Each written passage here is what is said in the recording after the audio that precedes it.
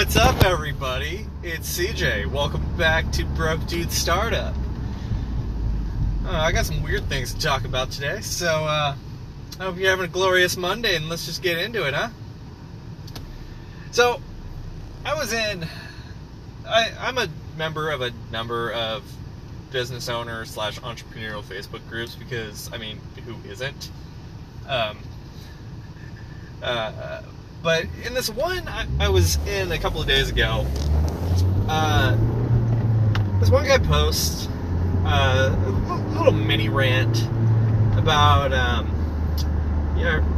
guess it was more of a question. It was, am I the only one who is sick of seeing the same thing on every page? An opt-in, a sales page, and a bunch of OTOs trying to sell me more stuff. I'm getting kind of sick of it. And it's not an irrelevant complaint, because, like, for a lot of people, going through a funnel with all that junk in it, probably not going to be the most relevant thing in their life, so they're probably going to be a little pissy by the end of it, especially if, you go overboard with the OTOs. But there were a couple of responses to that question / rant that I felt were kind of merited. One of them said, if you're sick of seeing it, then you're not the correct customer for those funnels. Which is true, because the correct customer, assuming the funnel is constructed correctly, is going to show all highly relevant stuff to said customer who's going through that funnel. And if the customer is relevant, or if that customer is the correct customer for that funnel, they're probably going to see some use in everything in that funnel.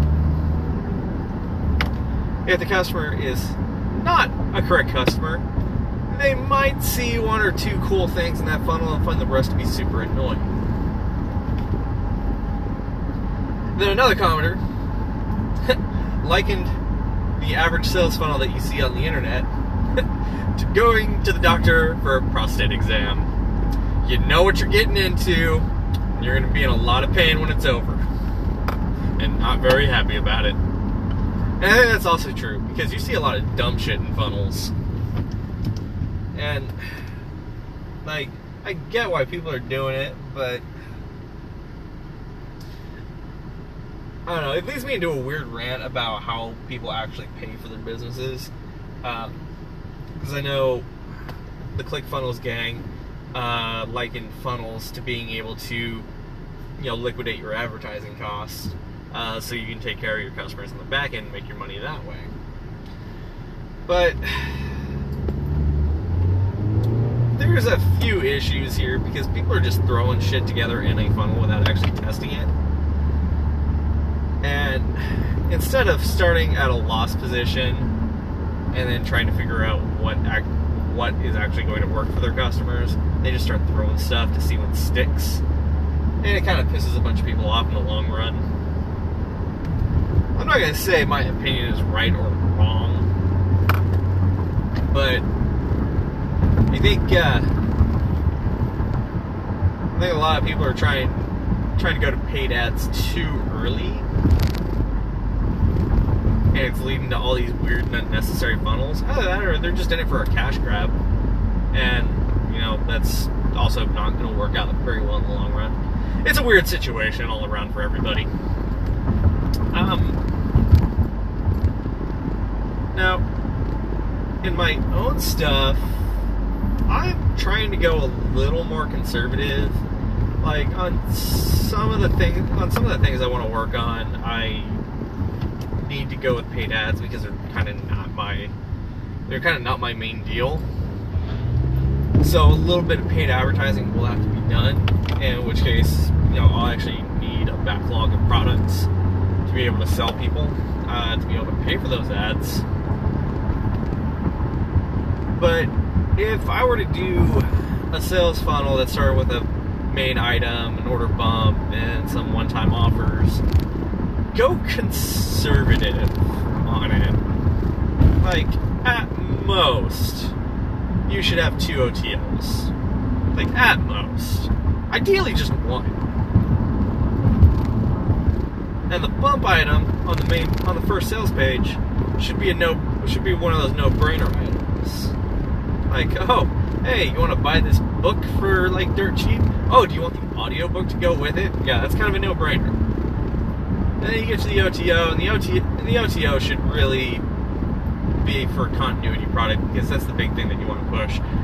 And if not a continuity product, at least a somewhat high-ticket-ish item, like something in the plus $100 range. Like, you're not going to make any money on the front. You're not going to make any money on a front end phone. At least you shouldn't. Because that's not really the goal. The goal is to get your customers in at a break even.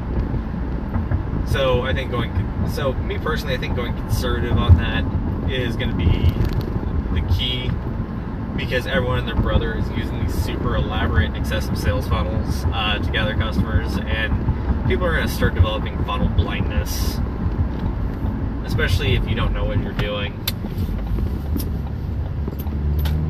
With that being said, I don't dislike sales funnels. Me personally, I'm going like I said, a slightly more conservative direction, focusing on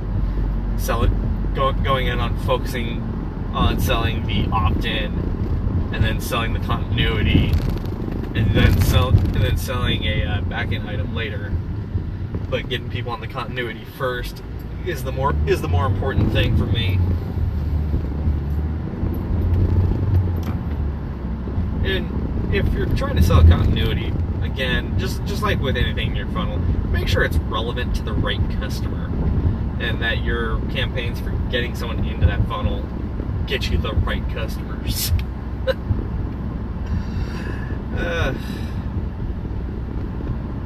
If you'd listened to the last 2 episodes, I talked about keeping things simple. Do that. Keep it simple. Focus on the right customer. Sell one thing at a time. Anyway, that's all I've got today. Hope y'all have a great Monday, and I will catch you next time. If you like this podcast, please share it with somebody you think it might find it useful. And, find me on Facebook or Twitter at CJ Pedroza87. Tell me what you thought of the episode. Thanks. See ya.